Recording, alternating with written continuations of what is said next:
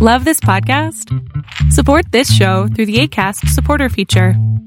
It's up to you how much you give, and there's no regular commitment. Just click the link in the show description to support now.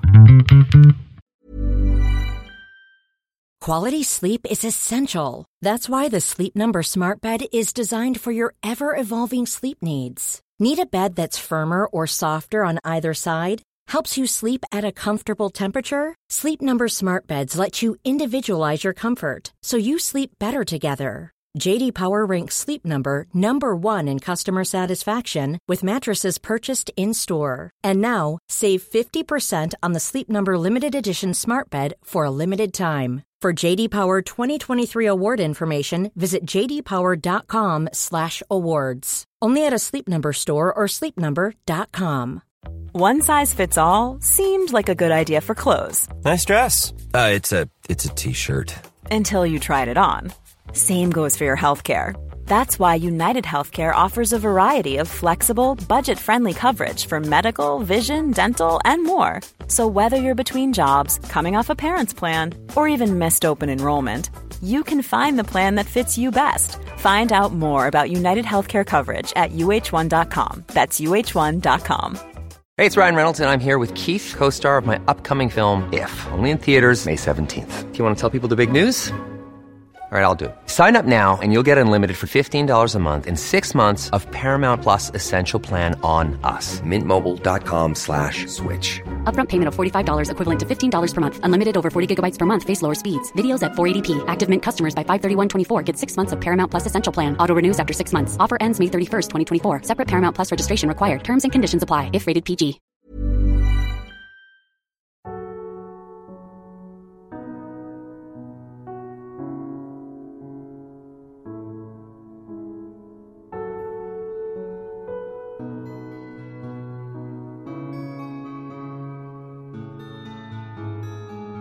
Welcome to the Serial Killer Podcast, the podcast dedicated to serial killers, who they were, what they did, and how.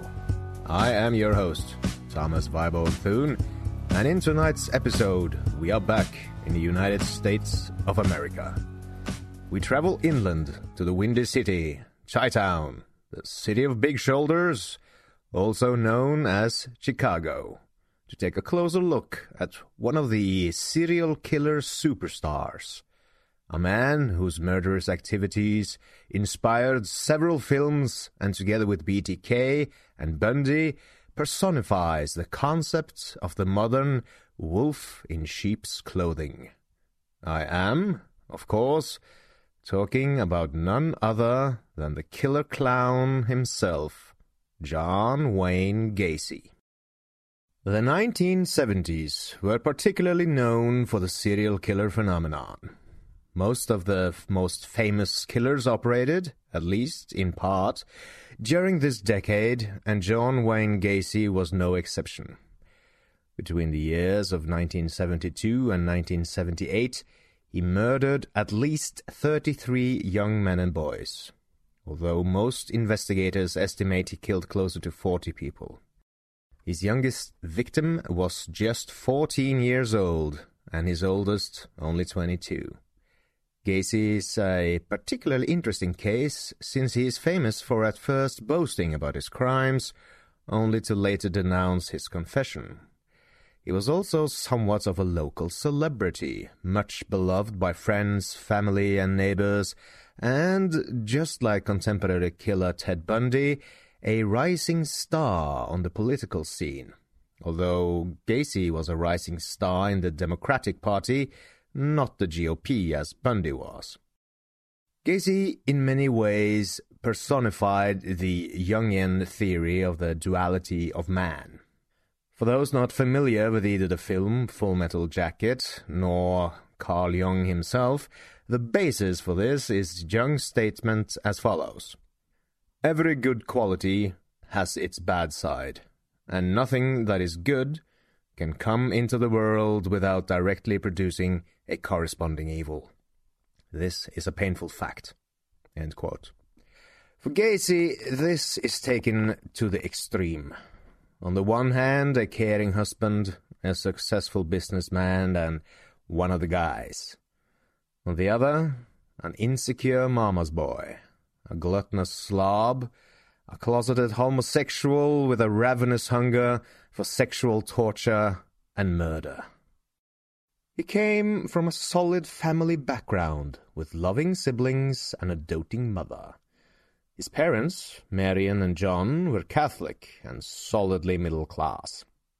Gacy had always had an entrepreneurial mindset and busied himself after school with a series of part-time positions, Boy Scouts activities, newspaper routes, and worked in a grocery store as a bag boy and stock clerk.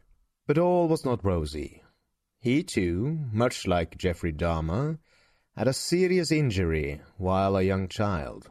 At 11 years old, he fell off a swing set and hit his head, causing a blood clot in his brain.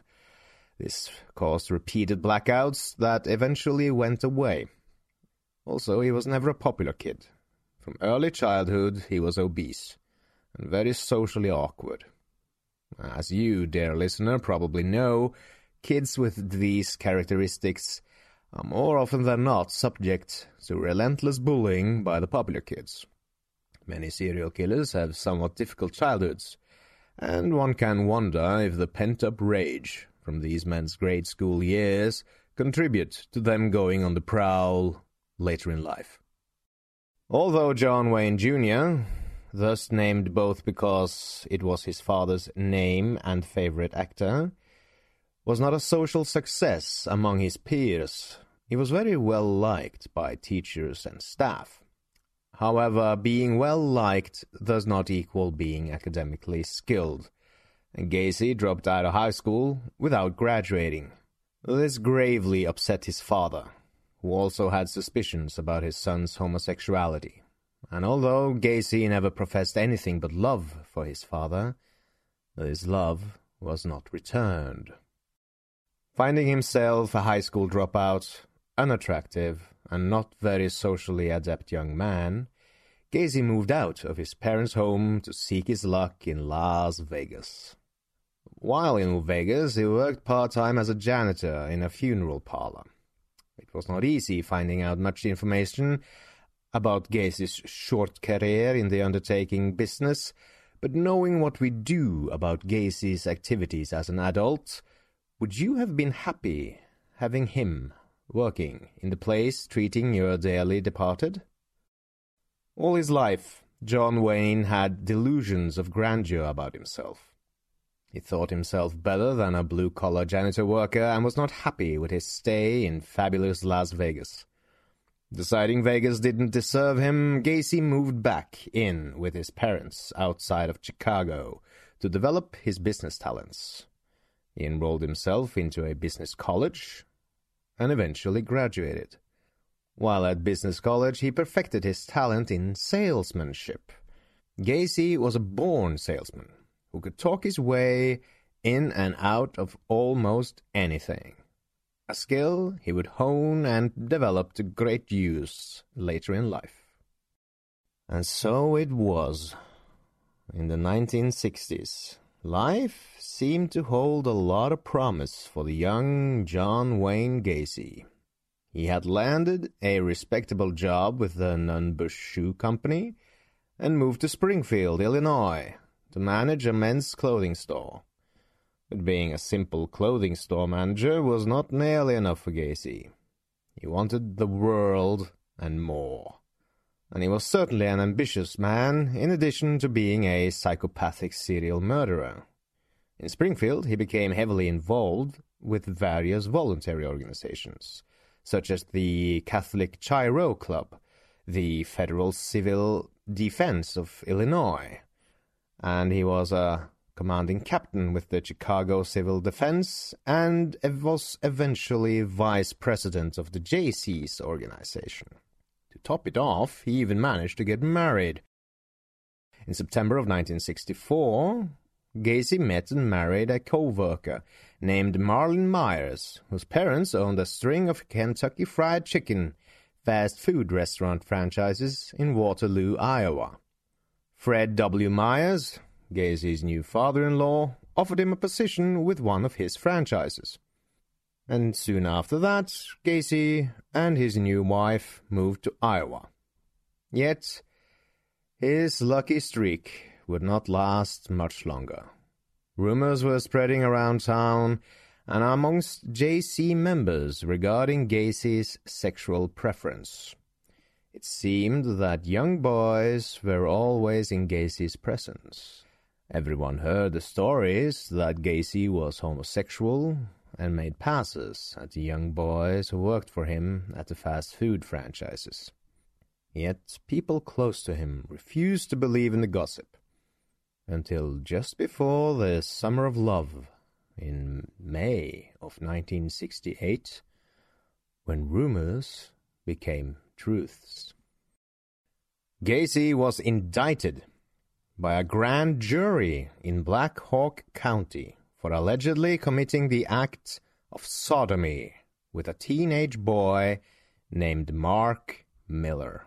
Miller told the courts that Gacy had tricked him into being tied up while visiting Gacy's home a year earlier and had violently raped him.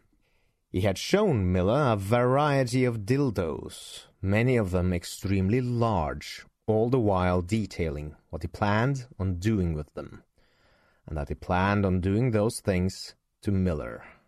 He then proceeded to anally penetrate Miller repeatedly with said dildos, without lube, ripping his sphincter, causing enormous pain.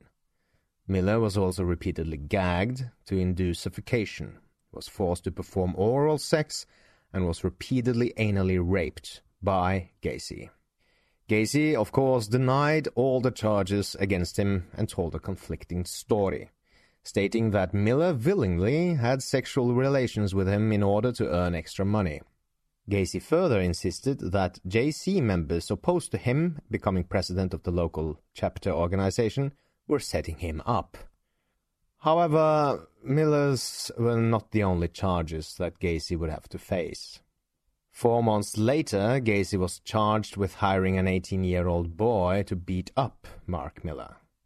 Gacy offered Dwight Anderson $10 plus $300 more to pay off his car loan if he carried out the beating. Anderson lured Miller to his car and drove him to a wooded area, where he sprayed mace in his eyes and began to beat him. Miller fought back and broke Anderson's nose, managed to break away and run to safety. Soon after, Miller called the police. Anderson was picked up and taken into police custody, where he gave Gacy's name as the man who had hired him to perform the beating. A judge thus ordered Gacy to undergo psychiatric evaluation at several mental health facilities to find out if he were mentally competent to stand trial. Upon evaluation, Gacy was found to be mentally competent. However, he was considered to be an antisocial personality who would probably not benefit from any known medical treatment. And that disorder, dear listener, is also known as sociopathy or psychopathy, depending on the severity. Soon after health authorities submitted their report, Gacy pleaded guilty to the charge of sodomy. When the judge handed down the sentence, Gacy received 10 years at the Anamosa State Penitentiary, a maximum time for such an offense. John Wayne Gacy was 26 years old when he entered prison for the first time. And shortly after Gacy entered prison, his wife divorced him on the grounds that Gacy violated their marriage vows. While in prison, Gacy adhered to all the rules and stayed far away from trouble.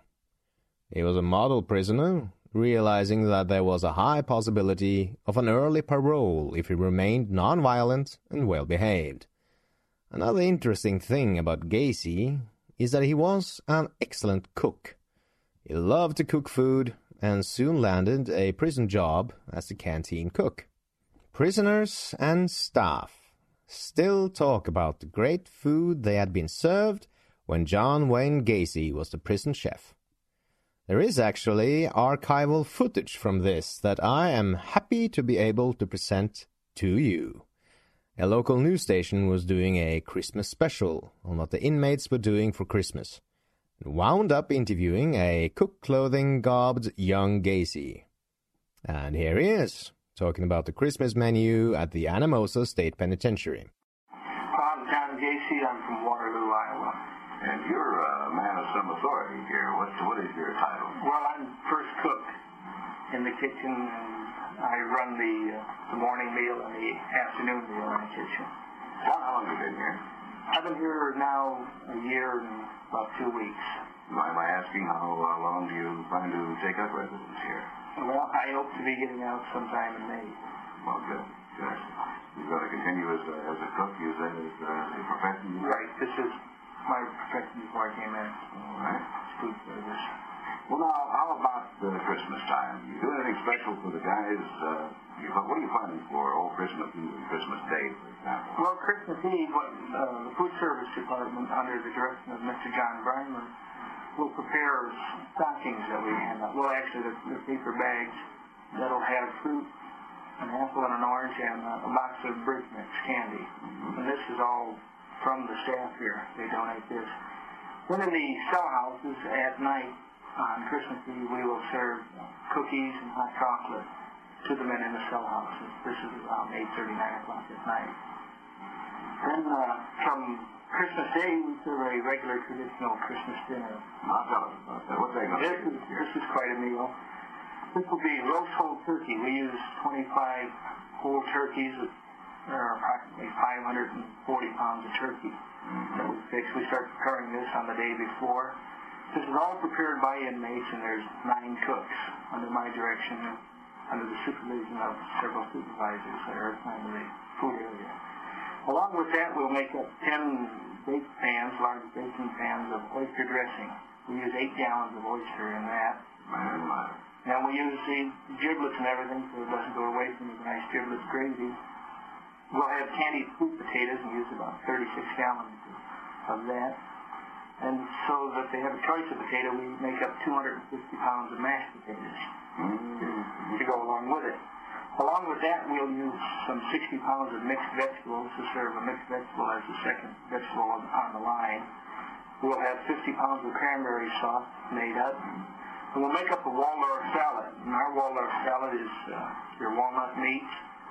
And we use fresh marshmallows, fresh green grapes, and fruit cocktail, and make up our own whipped cream topping with it. And we sometimes go through as much as 45 gallons of this on the line.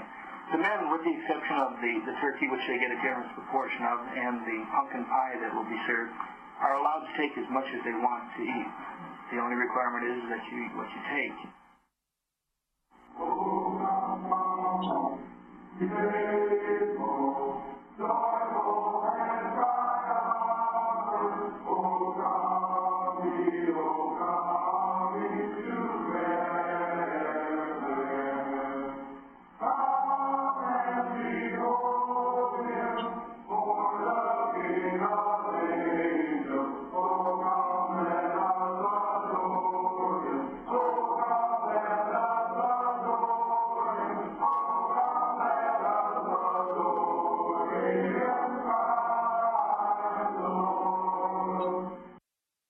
The nice Christmas carol at the end there was sung by the prison choir, of which Gacy was a member.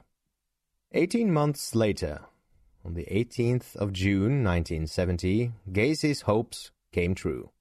His parole was approved.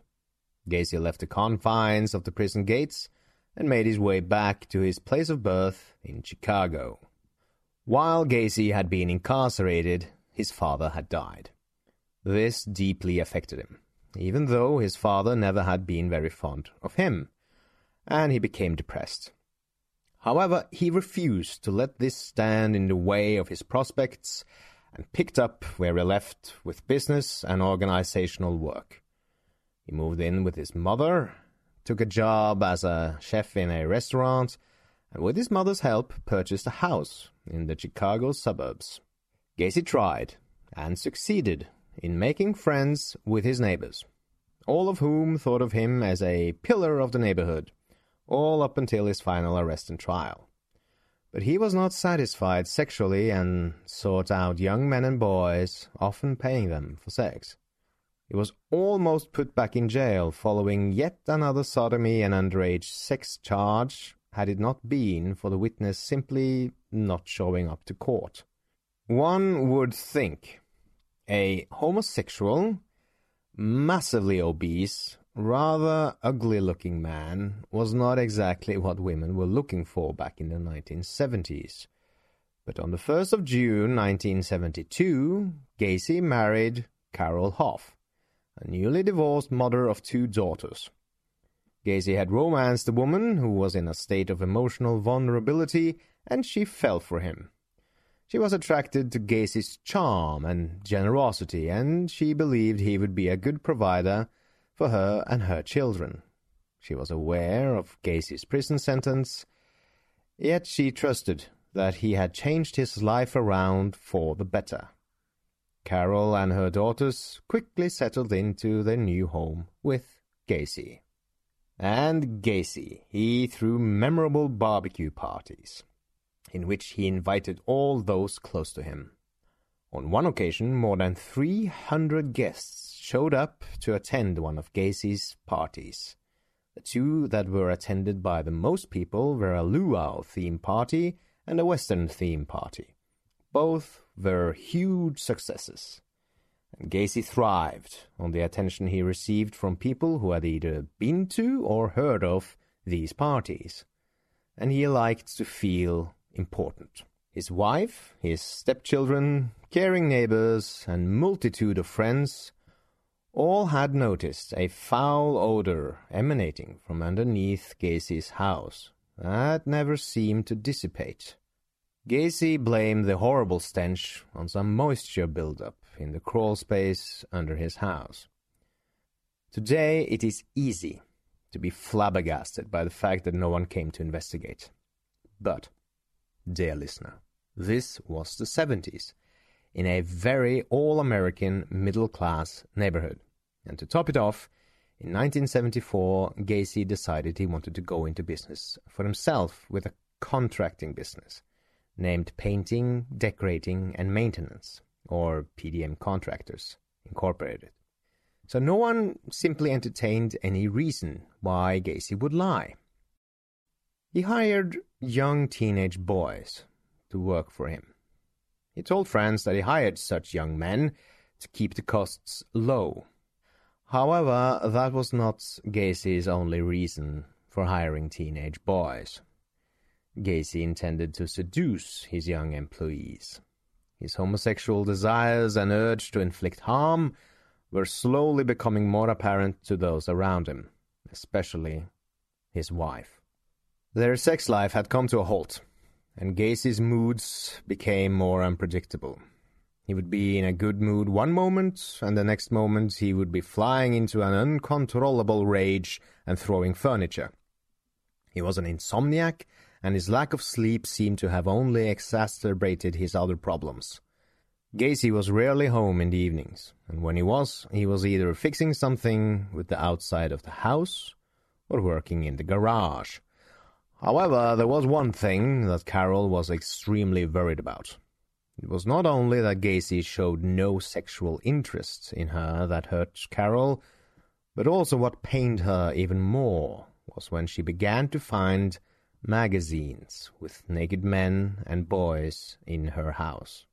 She knew that Gacy was reading them, and he acted nonchalantly about his new choice of reading material. In fact, Gacy had told Carol that he preferred boys to women.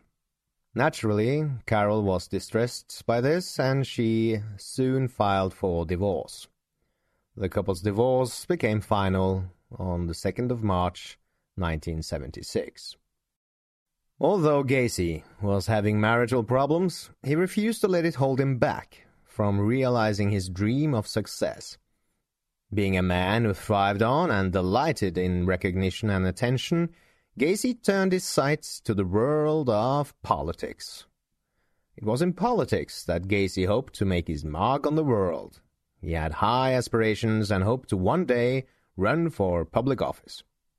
Gacy realized that he needed to get his name out and make himself known by participating in volunteer projects and community activities.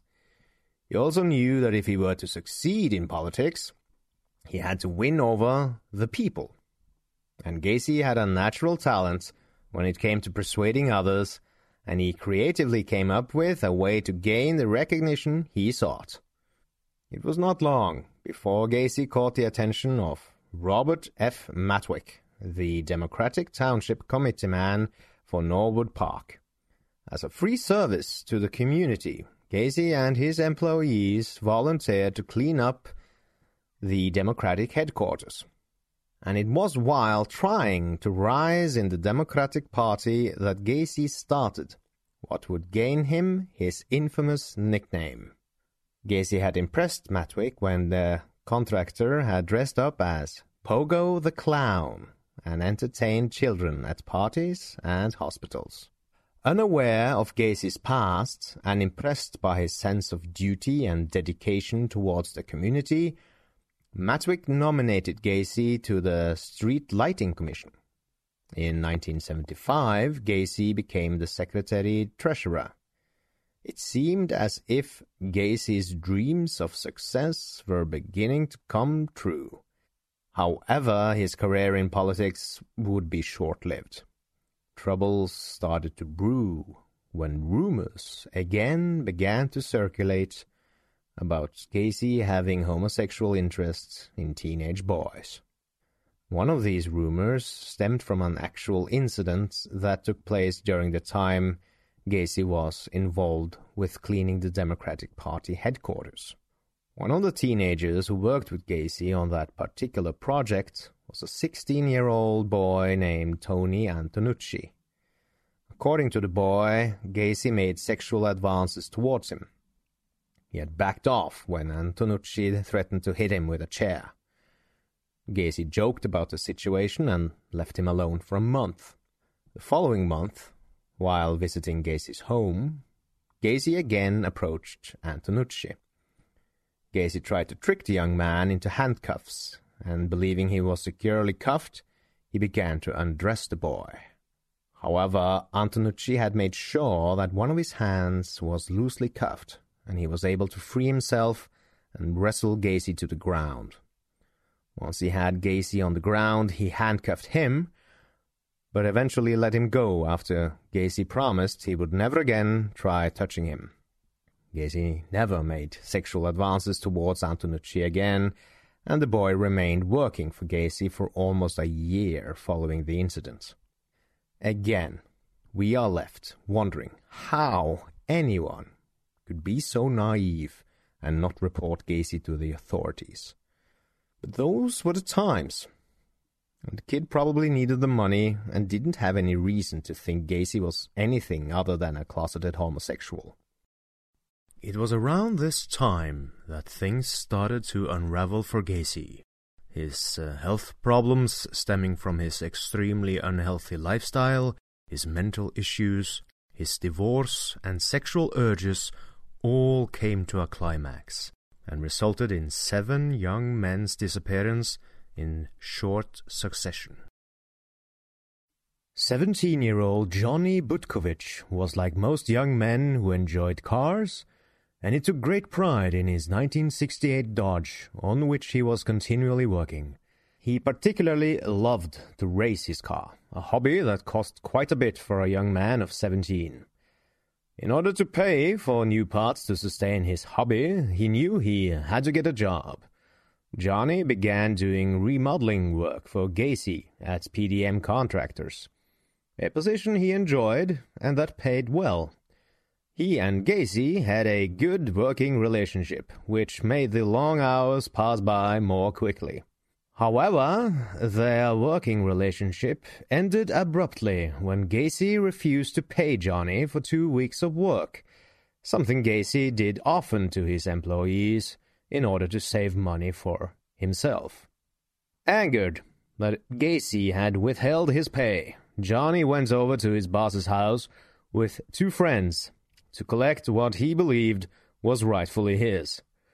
When Johnny confronted him about his paycheck, Gacy refused to pay him, and a large argument erupted. Johnny threatened that he was going to tell authorities that he was not deducting taxes from earnings. Gacy was enraged and screamed at him. Finally, Johnny and his friends realized there was little they could do, and they eventually left Gacy's house. Johnny dropped off his friends at their house and drove away, never to be seen alive again. Michael Bonin, also 17, was not too different from Johnny, in that he enjoyed working with his hands.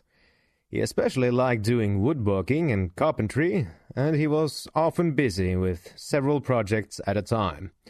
In June of 1976, he had almost completed work on restoring an old jukebox, yet he never had a chance to finish the job he had begun. While en route to catch a train to meet his stepfather's brother, he disappeared. Billy Carroll Jr. was the kind of boy who seemed to be always getting into trouble ever since his parents could remember. At the age of 9, he was in a juvenile home for stealing a purse, and at age 11 he was caught with a gun. Billy was mischievous and spent most of his time in the streets in uptown Chicago.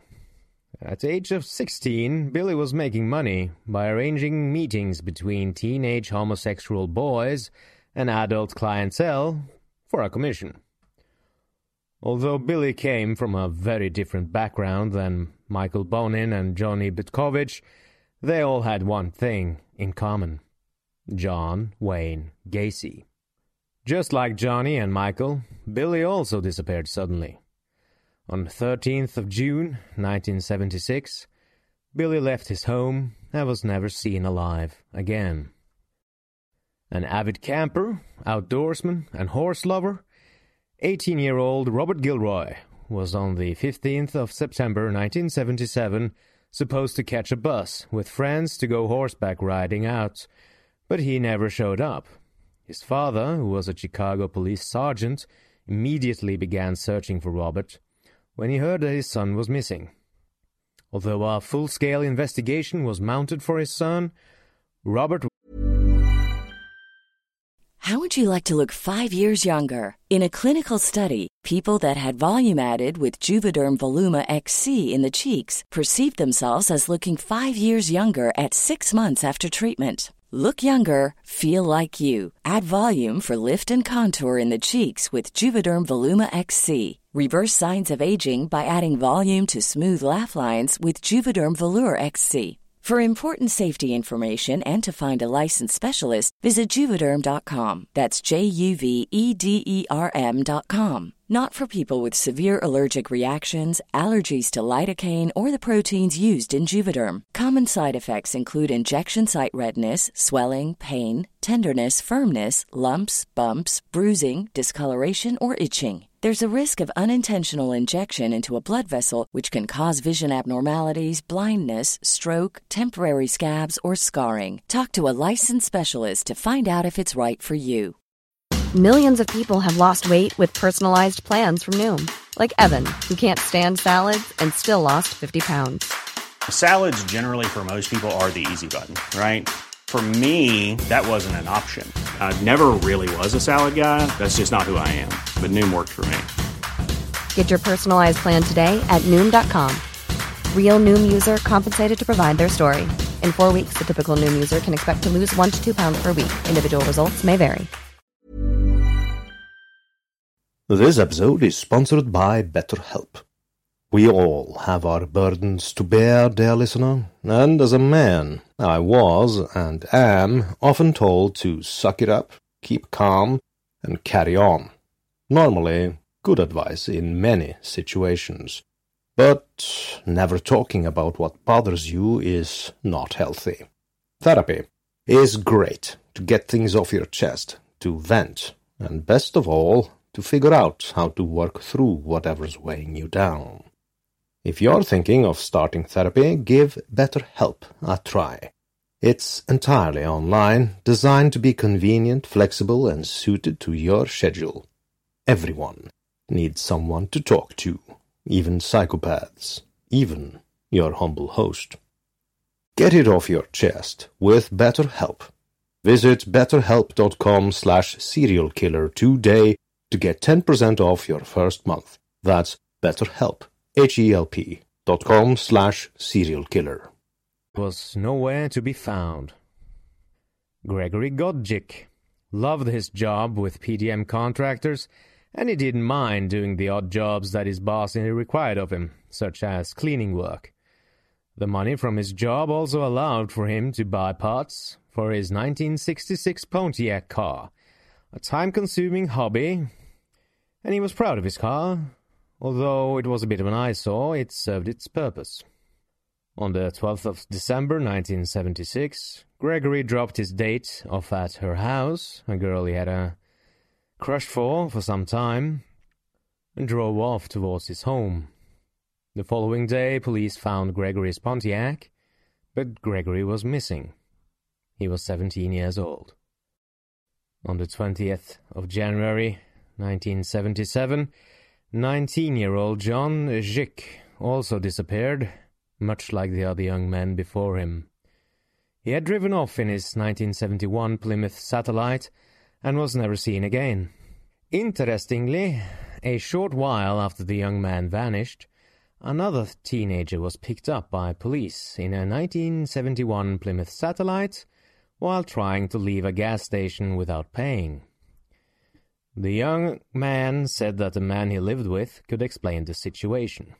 The man was Gacy, who explained to police that Schick had earlier sold him the car. Police never checked the car title, which had been signed 18 days after Schick's disappearance, with a signature that was not his own.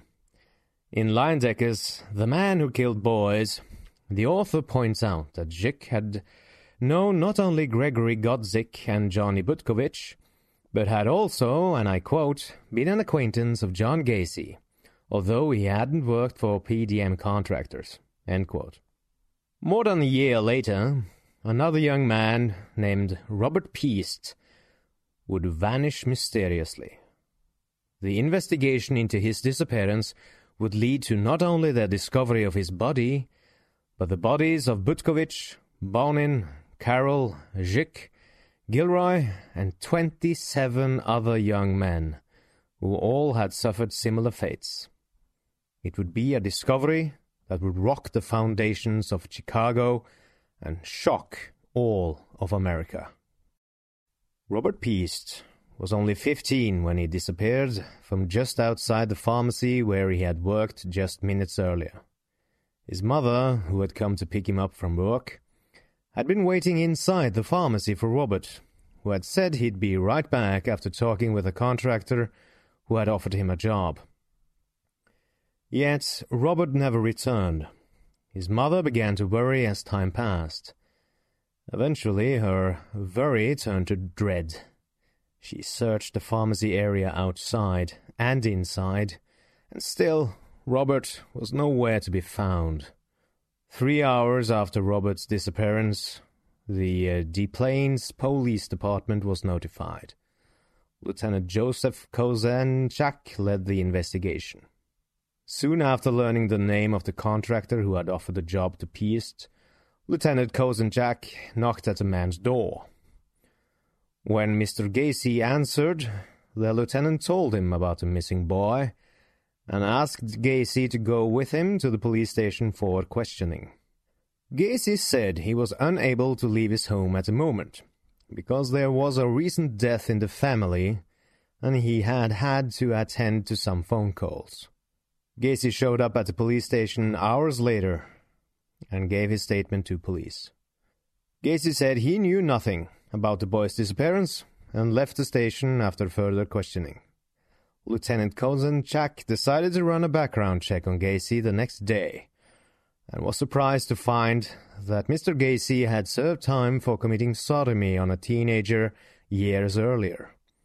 Soon after Lieutenant Kozenchak's discovery, he obtained a search warrant for Gacy's house. It was there that he believed he would find Robert Peast.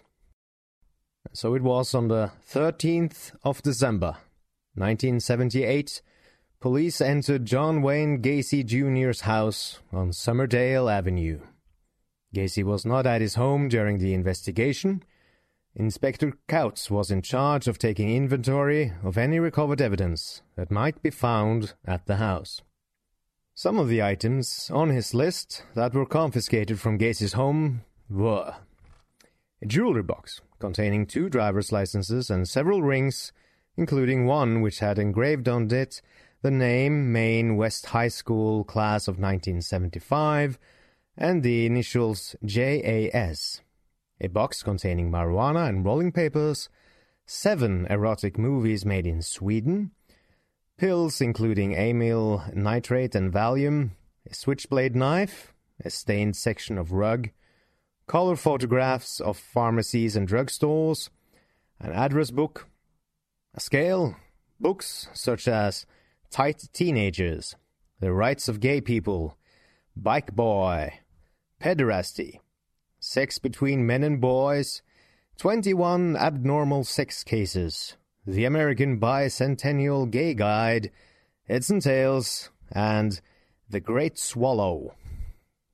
A pair of handcuffs with keys, a 3-foot-long 2x4 wooden plank with 2 holes drilled in each end, a 6mm Italian pistol with possible gun caps, police badges, an 18-inch rubber dildo was also found in the attic beneath the installation. A hypodermic syringe, a needle, and a small brown bottle. Clothing that was much too small for Gacy, a receipt for a roll of film with a serial number on it from Nissan Pharmacy. Also, nylon rope. 3 automobiles belonging to Gacy were also confiscated, including a 1978 Chevrolet pickup truck with a snowplow attached that had the name PDM Contractors written on its side, a 1979 Oldsmobile Delta 88, and a van with PDM Contractors also written on its side. Within the trunk of the car were pieces of hair that were later matched to Robert Peast's hair. Further into the investigation, police entered the crawl space located beneath Gacy's home. The first thing that struck investigators was a rancid odor that they believed to be sewage. The earth in the crawl space was sprinkled with lime, seemed to have been untouched. Police found nothing else during their first search, and eventually returned back to headquarters to run tests on some of the evidence and research the case more. Gacy was called into the police department and told of the articles they had confiscated. Gacy was enraged and immediately contacted his lawyer. When Gacy was presented with a Miranda waiver stating his rights and asked to sign it, he refused when instructed by his lawyer. Police had nothing to arrest him on and eventually had to release him after more questioning about the Peast boy's disappearance. Gacy was put under 24-hour surveillance. During the days following the police search of Gacy's house, some of his friends were called into the police station and interrogated. Gacy had told his friends earlier that police were trying to charge him with a murder, but claimed he had nothing to do with such a thing. From the interviews, police gathered little information on any connection with Gacy to Robert Peast. Friends of Gacy could not believe he was capable of killing a teenage boy. Frustrated due to the lack of evidence that police had linking Gacy to Peast, they decided to arrest Gacy on possession of marijuana and Valium. Unknown to police at the time, Gacy had recently confided in a friend and co-worker a day before his arrest that he had indeed killed. Gacy further confided in his friend, a friend it seems impossible to identify in this day and age, that he had killed about 30 people because they were bad and trying to blackmail him. Around the time Gacy was arrested, he was awaiting action on a case in which he had been charged with rape. In the spring of 1978, a young man named Jeffrey Ringgold had suffered a very similar fate to that of Mark Miller. Gacy had picked up Ringgold, who was walking along the cold Chicago streets with an invitation to smoke marijuana. He had then forced a chloroform cloth over Ringgold's mouth and nose, resulting in him passing out. When Ringel had woken up intermittently during the drive to Gacy's house, Gacy forced more chloroform into his lungs. When he finally woke up at Gacy's home, he was handcuffed to Gacy's bed and endured sexual torture for what must have felt like many, many hours.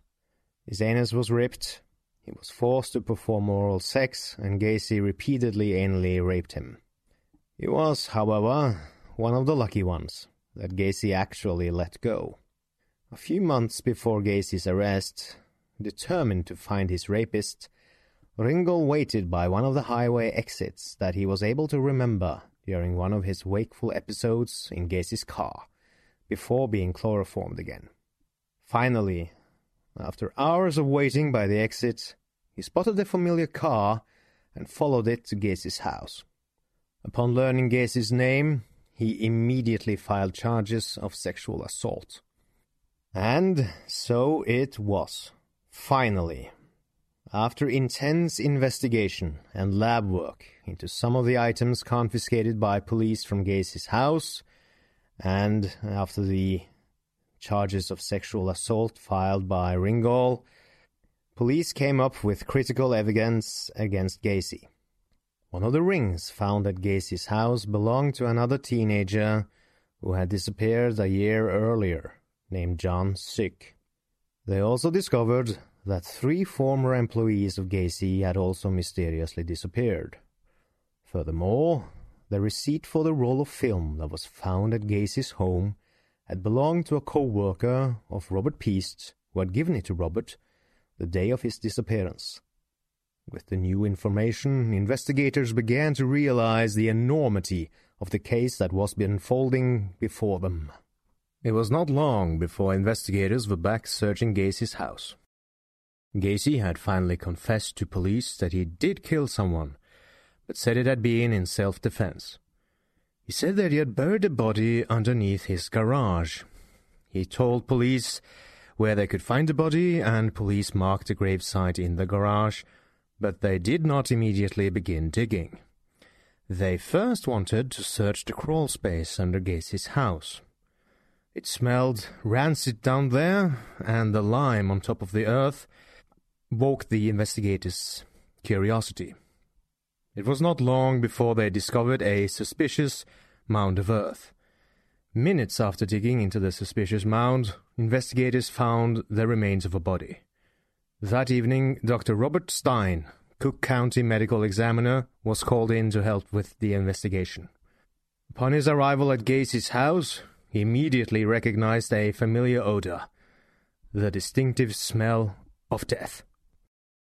Stein began to organize the search for more bodies by marking off the areas of earth in sections, as if it were an archaeological site. He knew that the excavation of a decomposing body must be done with the utmost care to preserve its integrity and that of the gravesite. Throughout the night and into the days that followed, the digging progressed under the watchful eye of Dr. Stein.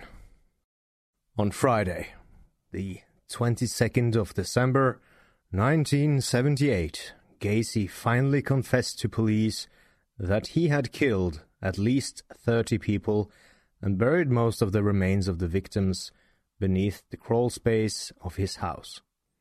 According to the book Killer Clown, The John Wayne Gacy Murders by Sullivan and Macon, Gacy said, and I quote, "The first killing took place in January 1972 and the second in January of 1974, about a year and a half after my marriage."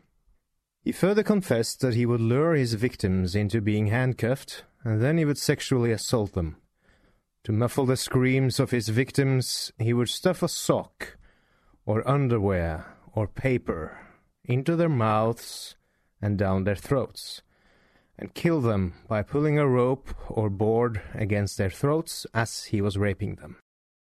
Gacy admitted to sometimes keeping the dead bodies under his bed or in the attic for several hours before eventually burying them in the crawl space when the smell of them became too much. On the first day that the police began their digging, they found 2 bodies. One of the bodies was that of John Butkovich, who was buried under the garage. The other body was the one found in the crawl space. As the days passed, the body count grew higher. Some of the victims were found with their underwear still lodged deep in their throats. Other victims were buried so close together that police believed they were probably killed or buried at the same time. Gacy did confirm to police that he had on several occasions killed more than one person in a day. However, the reason he gave for them being buried so close together was that he was simply running out of room and needed to conserve space. On the 28th of December, police had removed a total of 27 bodies from underneath Gacy's house. There was also another body found weeks earlier, yet it was not in the crawl space. The naked corpse of Frank Wayne Dale Landigan was found in the Des Plaines River. At the time of their discovery, police were not yet aware of Gacy's horrible crimes, and the case was still under investigation. But investigators found Landigan's driver's license in Gacy's home and connected him to the young man's murder. Landigan was not the only one of Gacy's victims to be found in the river. Also, on the 28th of December, police removed from the Des Plaines River the body of James Mojo Mazzara, who still had his underwear lodged deep in his throat. The coroner said that the underwear stuffed down the victim's throat had caused Mazzara to suffocate. Gacy told police that the reason he disposed of the bodies in the river was because he ran out of room in his crawl space and because he had been experiencing back problems from digging the graves. Mazzara was the 29th victim of Gacy's to be found, yet it would not be the last. By the end of February, police were still digging up Gacy's property. They had already gutted the house and were unable to find any more bodies in the crawl space. It had taken investigators longer than expected to resume the search due to the bad winter storms that froze the ground and the long process of obtaining proper search warrants. However, they believed there were still more bodies to be found, and they were right. While workmen were breaking up the concrete of Gacy's patio, they came across another horrific discovery. They found the body of a man still in good condition, preserved in the concrete. The man wore a pair of blue jeans shorts and a wedding ring. Gacy's victims no longer included just young boys or suspected homosexuals, but now also married men. The following week another body was discovered. The 31st body to be found linked to Gacy was in the Illinois River. Investigators were able to discover the identity of the young man by a Tim Lee tattoo on one of his arms. A friend of the victim's father had recognized the Tim Lee tattoo while reading a newspaper story about the discovery of a body in the river. This victim's name was Timothy O'Rourke, who was said to be such a fan of Bruce Lee that he took the Kung Fu master's last name and added it to his own name in his tattoo. It is possible that Gacy had become acquainted with the young man in one of the gay bars in Newtown. Yet another body was found on Gacy's property around the time O'Rourke was discovered and pulled from the river. The body was located beneath the recreation room of Gacy's house. It would be the last body to be found on Gacy's property. Soon after the discovery, the house was destroyed and reduced to rubble. Unfortunately, among the 32 bodies that were discovered, that of Robert Peast was still unaccounted for. Peast was still missing. Finally, in April of 1979, the remains of Robert Peast were discovered in the Illinois River. His body had supposedly been lodged somewhere along the river, making it difficult to find his body. However, strong winds must have dislodged the corpse and carried it to the locks at Dresden Dam, where it was eventually discovered. Autopsy reports on Piest determined that he had suffocated from paper towels being lodged down his throat. The family soon after filed a $85 million lawsuit against Gacy for the murder, and the Iowa Board of Parole, the Department of Corrections, and the Chicago Police Department for negligence. Police investigators continued to match dental records and other clues to help identify the remaining victims who were found on Gacy's property. All but 9 of the victims were finally identified. Although the search for the dead had finally come to an end, Gacy's trial was just beginning. At the dawn of a new decade, on the 6th of February 1980, the trial of John Wayne Gacy Jr. began in Cook County Criminal Court Building in Chicago, Illinois. Gacy's defense attorneys did not initially state that Gacy's confession was false, but instead chose the more predictable route of the insanity plea. A plea that is very difficult to prove, but the only one that would give Gacy any hope of ever being a free man again. Although prosecutors were annoyed by Gacy's insanity plea, it was something they had expected and were well prepared for. When the opening statements had concluded, the prosecution brought its first witness to the stand, Marko Butkovich, the father of Gacy's victim John Butkovich. He was the first witness of many that included the family and friends of the murdered victims. Some of the witnesses broke down in tears on the bench, while others sadly recounted their last goodbyes to their loved ones. Following the friends and family of the victims came the testimony of those who worked for Gacy, who survived sexual and usually violent encounters with their boss.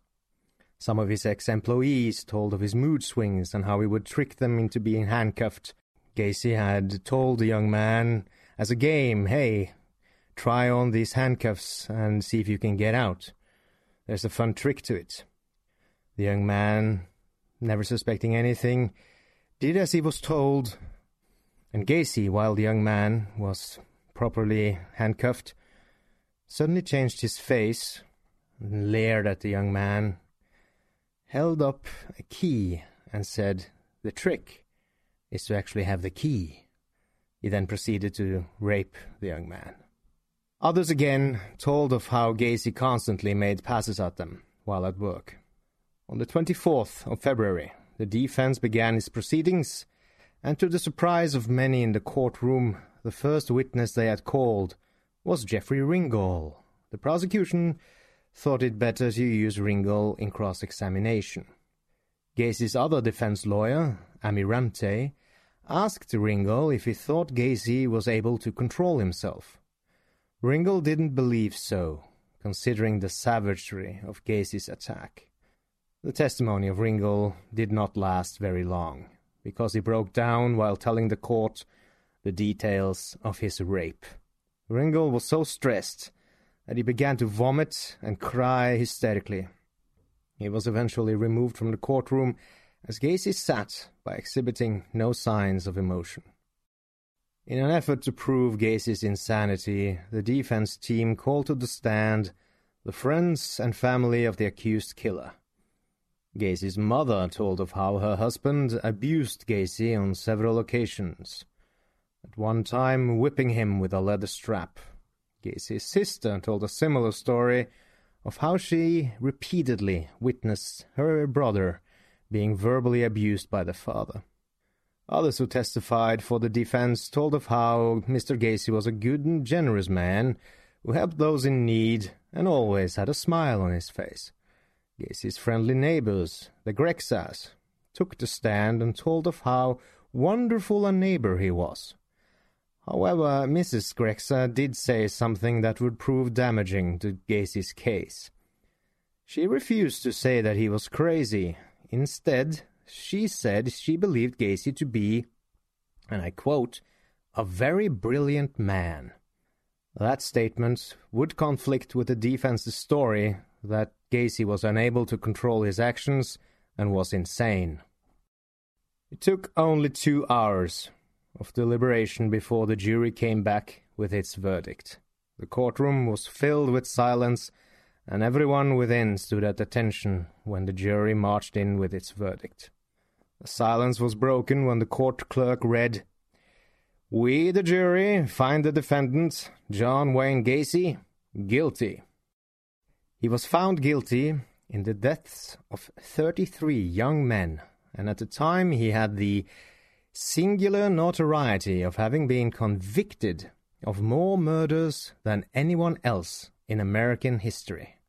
I put an emphasis on convicted here because, as we know, Gacy does not hold the record in body count in America nor the world, but he did, up until Gary Ridgway, hold the record for being convicted of most murders.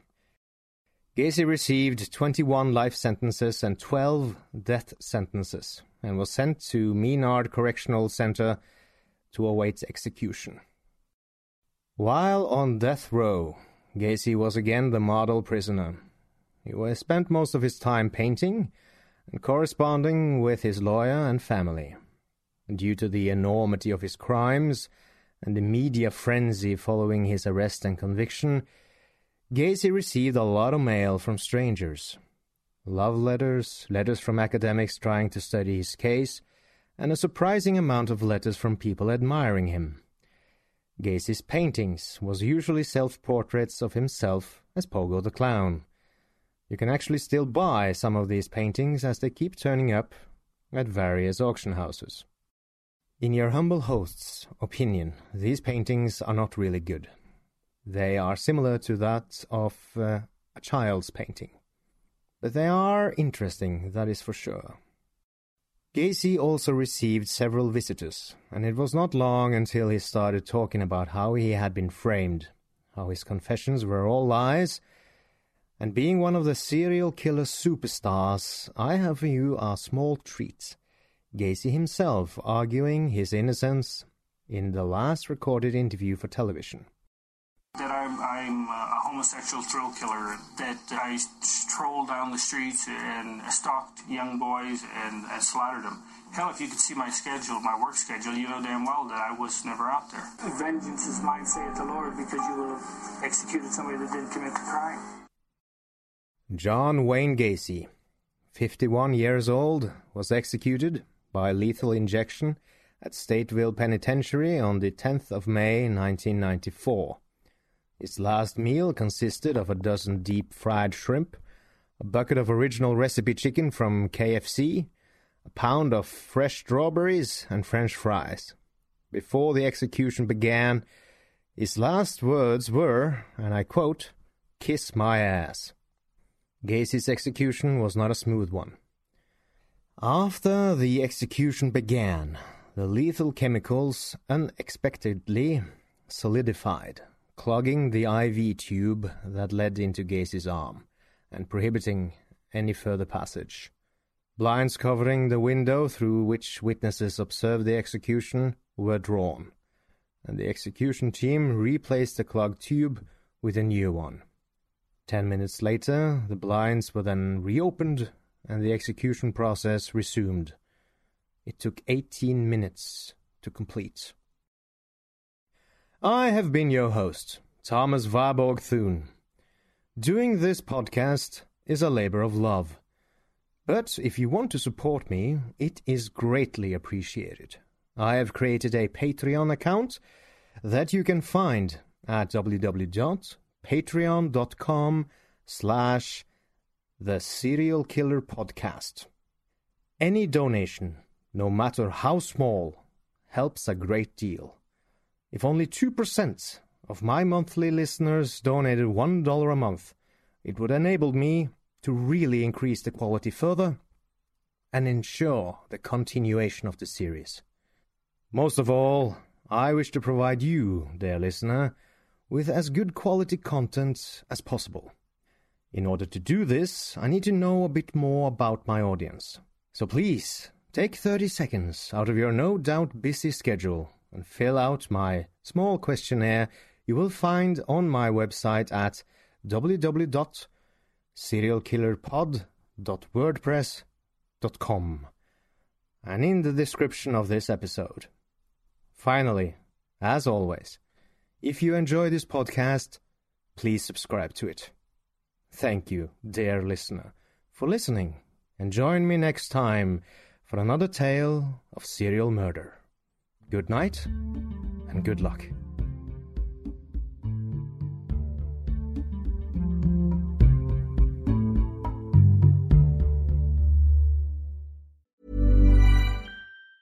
Planning for your next trip? Elevate your travel style with Quince. Quince has all the jet-setting essentials you'll want for your next getaway, like European linen, premium luggage options, buttery soft Italian leather bags, and so much more. And it's all priced at 50 to 80% less than similar brands. Plus, Quince only works with factories that use safe and ethical manufacturing practices. Pack your bags with high-quality essentials you'll be wearing for vacations to come with Quince. Go to quince.com/trip for free shipping and 365-day returns.